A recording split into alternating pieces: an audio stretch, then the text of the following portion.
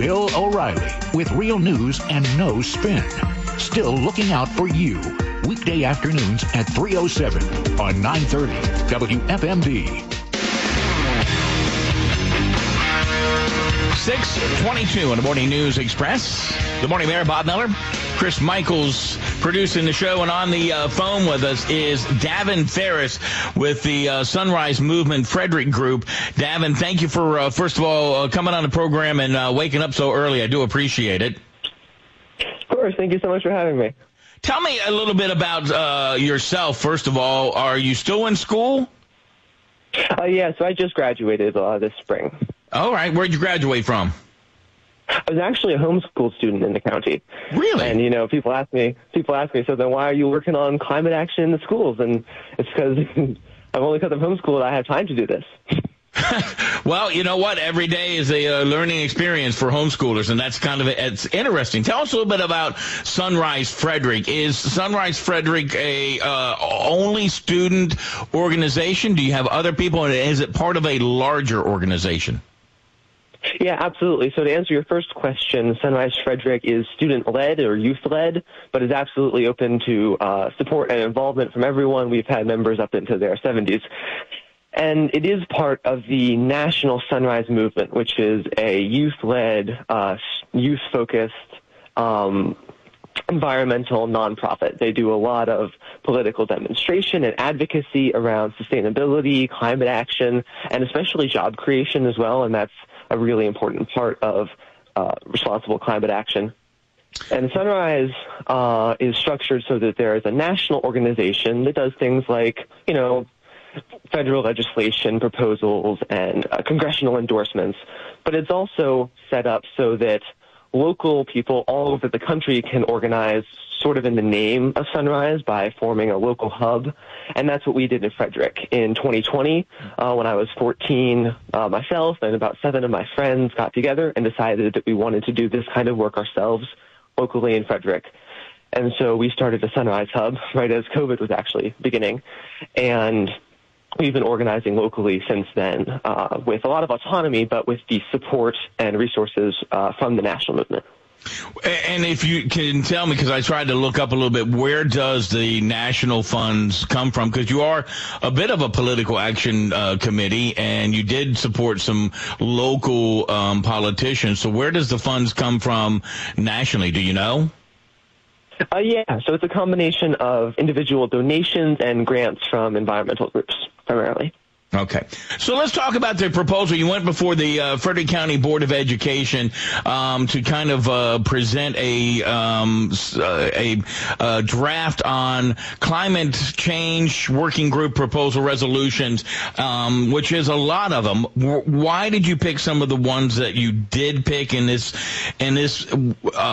is it more from being local, or is this more of this is what the national movement is kind of trying to push forward and giving you some help doing that? Yeah, so this is absolutely a local initiative. The reason that we structured our resolution like we did goes back to late last year when we found out about Prince George's County having passed a very similar climate resolution in 2021. And their working group then produced an action plan, which was ratified in 2022. There's some fantastic news coverage of this. And so we decided that with the precedent of a really nearby county taking this kind of action in their schools, it would be really imperative for Frederick to do the same to ensure that we remain a leader of sustainability in our state and that we keep bringing new technologies and new resources into our schools. And so from there, we modeled the resolution for Frederick County schools and drafted it based off of the one from Prince George's County, which set the same sort of sustainability goals that we were talking about, and also created a working group with a lot of success. And because of that precedent for success, not only in Prince George's schools, but like you mentioned, we've also had this at the county level in Frederick with the Climate Emergency Mobilization Working Group. We've had similar sort of successes at the state level where we set goals and then create a working group to form specific recommendations to meet those goals. So this is just a model with a lot of success behind it. Well, we're going to get into some of the nuts and bolts because we talked about this a while back on our program and what it might cost, some of the things, and maybe we can kind of break this down a little bit. If you can hang on for another segment, we would appreciate it because I'd like to walk through some of these. I don't think we can get to all of them, but we'll maybe get to the ones that you feel because obviously when you propose a overwhelming draft like this and trying to get resolution. Some of it may pass. Some of it probably won't pass. I would love to hear from you, Davin, which ones you are most likely or most wanting to pass. I know you probably like them all pass, but which, give me your top 5. We'll do that coming up on the Morning News Express at Free Talk 930 WFMD. Get your morning started. You'll stay informed with more than just news on the Premier Dental Arts Morning News Express from 5 to 9 on 930 WFMD. Wake up! Running. Come on, y'all. 6:35 at WFMD. Morning News Express. Good morning, Mayor Bob Miller, along with Davin Faris, who is part of the Sunrise Movement Group, Frederick, and a very well-spoken young man trying to present his beliefs and the proposal that they brought in front of the Board of Education about being responsible when it comes to climate, sustainability, and resiliency measures. Davin, I'd like to ask you, what are your top 5? Well, if you were to get, so you're not going to get them all passed, if you get any of them passed, but what would be the number one thing that you say you would like to get passed from your efforts in proposing this resolution? Yeah, absolutely.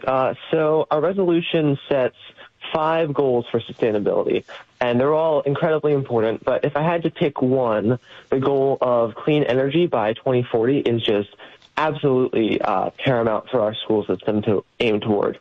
That's pretty consistent with both county and statewide goals, and it really is a urgent issue. I mean, I think climate issues have been on the minds of a lot of people this summer. In July, we had the hottest month ever recorded. In June, we had terrible wildfire smoke that would absolutely not have happened without climate change. This is not some future crisis. It's happening today, and for the sake of our students, we need to make sure that our schools are not only not contributing to it, but when you mentioned resiliency there, that is also really key.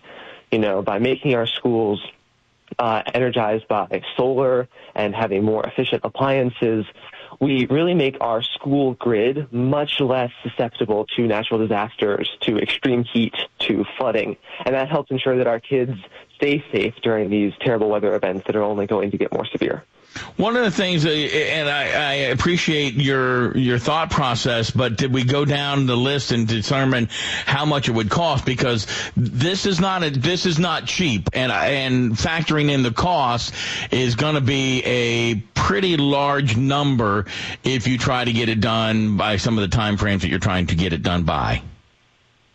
Well, it's possible, but this is actually something that we focused a lot on in our presentation to the Board of Education. There's a lot of examples of it actually being not only very affordable, but actually budget saving. So we talked about, for instance, Steelton High Spire District in Pennsylvania, which was a critically underfunded school district with a $10 million budget gap, and they chose to address that using energy efficiency measures. And they used government grants and a guaranteed savings plan to limit their upfront costs, and there's all these resources available now. And they were so successful that not only did they succeed in closing their budget gap, but they now have a solar array projected to save them $4 million. And so this is something that is not only feasible, but often very much an economically smart choice. Where would the solar array be? On top of that? I mean, one of the things when we discussed this and kind of went down the list, I'm like, well, most of the schools have flat roofs in Frederick County, so we might be able to put solar panels up there, but I don't know if it's going to be enough to really offset the cost versus the savings. And I don't know where else Frederick County schools have property where they could put up a solar array. Sure. Well, and I think a great first step would be putting solar on any sort of newly constructed building. Every new school that's constructed in Frederick is already required to be solar ready, and so that means that it's a relatively small step to go into putting them all on the schools. And as that becomes successful and widespread, I think we'll see a growing amount of support and resources directed that way, at which point we can look at, either retrofitting schools that aren't right now applicable, looking at open field areas that might be used, especially if we can graze them with livestock in combination with solar panels. Agrivoltaics is a really exciting field. And so there's all these ways that we can integrate this into our school system, and I just want to make sure that that is always present in these conversations. Okay, we're building something. How can we make sure that it's acting not only for the present, but for the future good of our students? Your hometown connection to local and global issues. 930 WFMD. 643 at WFMD. We are talking some global issues here with Davin Faris, part of the group, the Sunrise Movement of Frederick. And Davin, I do want to ask you, how many people are in your group locally? I mean, how many members do you have? Yeah, so it varies, but right now we're at about half a dozen active members. Okay. So I kind of wonder, we are talking about the research of costs. We're talking about some of the other things, like you talked about transportation. And you're talking about getting rid of the diesel buses, getting electric vehicles. I say more than anything else, the bigger problem that we have in Frederick County Public Schools is not necessarily the buses, is that the children who don't ride the buses and have mom and dad and themselves drive them to school. And I would think that that's a bigger problem, and maybe we should just stop having the 50, 60 car lines dropping their kids off at school. That could be a better start than trying to change all buses into EV vehicles, which really haven't been proven yet in a worldwide and a very consumer-friendly vehicles, which really haven't been proven yet in a worldwide and a very consumer-friendly study. Sure, and I think focusing on reducing individual drop-offs would be huge, and that's something that I think the school board should be addressing as well. But in terms of measuring our schools' carbon footprint and emissions, buses are really where we have a lot of evidence and a lot of oversight and ability to make changes. And I think also it's not only about, greenhouse gases, which I get it can be sort of abstract. A lot of people don't really see the urgency there. But it also is about the particulates that are just going out into the air, and the local air pollution is huge. Every one of these diesel buses is making the air around schools less safe for kids to breathe and increasing asthma rates and all of that. And so it really is a public health issue. The EPA has billions of dollars in rebates to buy electric buses for school districts, and this is something that I hope the board members really do pursue and look further into. Well, we could go down that path, and everything is. How many kids are vaping today, and what's the particulates in some of those vapes that are going out that kids are smoking every single day? It's hard. You guys are going after the big picture. I understand that, but there's a lot of smaller pictures that maybe can help even further your cause. Yeah, absolutely. And again, this is not a thing where anyone is suggesting action just on electric buses, but not on vaping or anything like that. It's just that when you think about the all-encompassing nature of sustainability issues, a lot of people will say, oh, I'm not an environmentalist, right? But if you care about the economy, which stands to lose trillions and trillions of dollars and millions of good-paying jobs due to increased heat and climate change, or if you care about social justice, which is only going to be worsened by inequitable effects of climate change, or if you just want your kids to have a safe place to play outside, if any of those apply to you, then environmental issues matter to you by default. And this is something that I hope we see really centered in the school's decision-making process going forward. And setting goals that's really what it's about. It's about making sure that these questions of sustainability, these questions of health and safety are never left out of the discussion, that they're always a part of it, because they should always be a part of these decisions that are going to be impacted by what we're doing to our planet. Absolutely. All right. So if somebody would like to know more about your organization, where do they go? Yeah, so they can find us on Facebook or Instagram. We're Sunrise Movement Frederick. You can also look us up.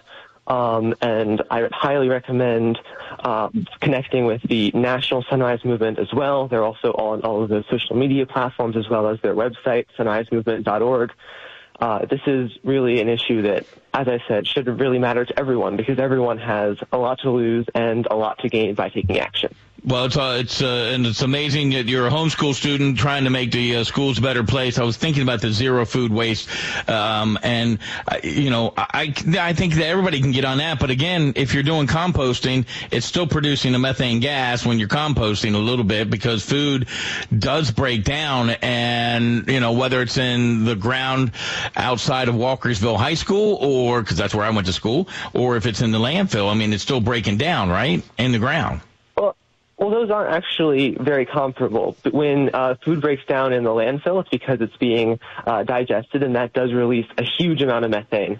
Whereas in composting, if it's done correctly, that methane and other greenhouse gases are trapped in the soil and enrich the soil.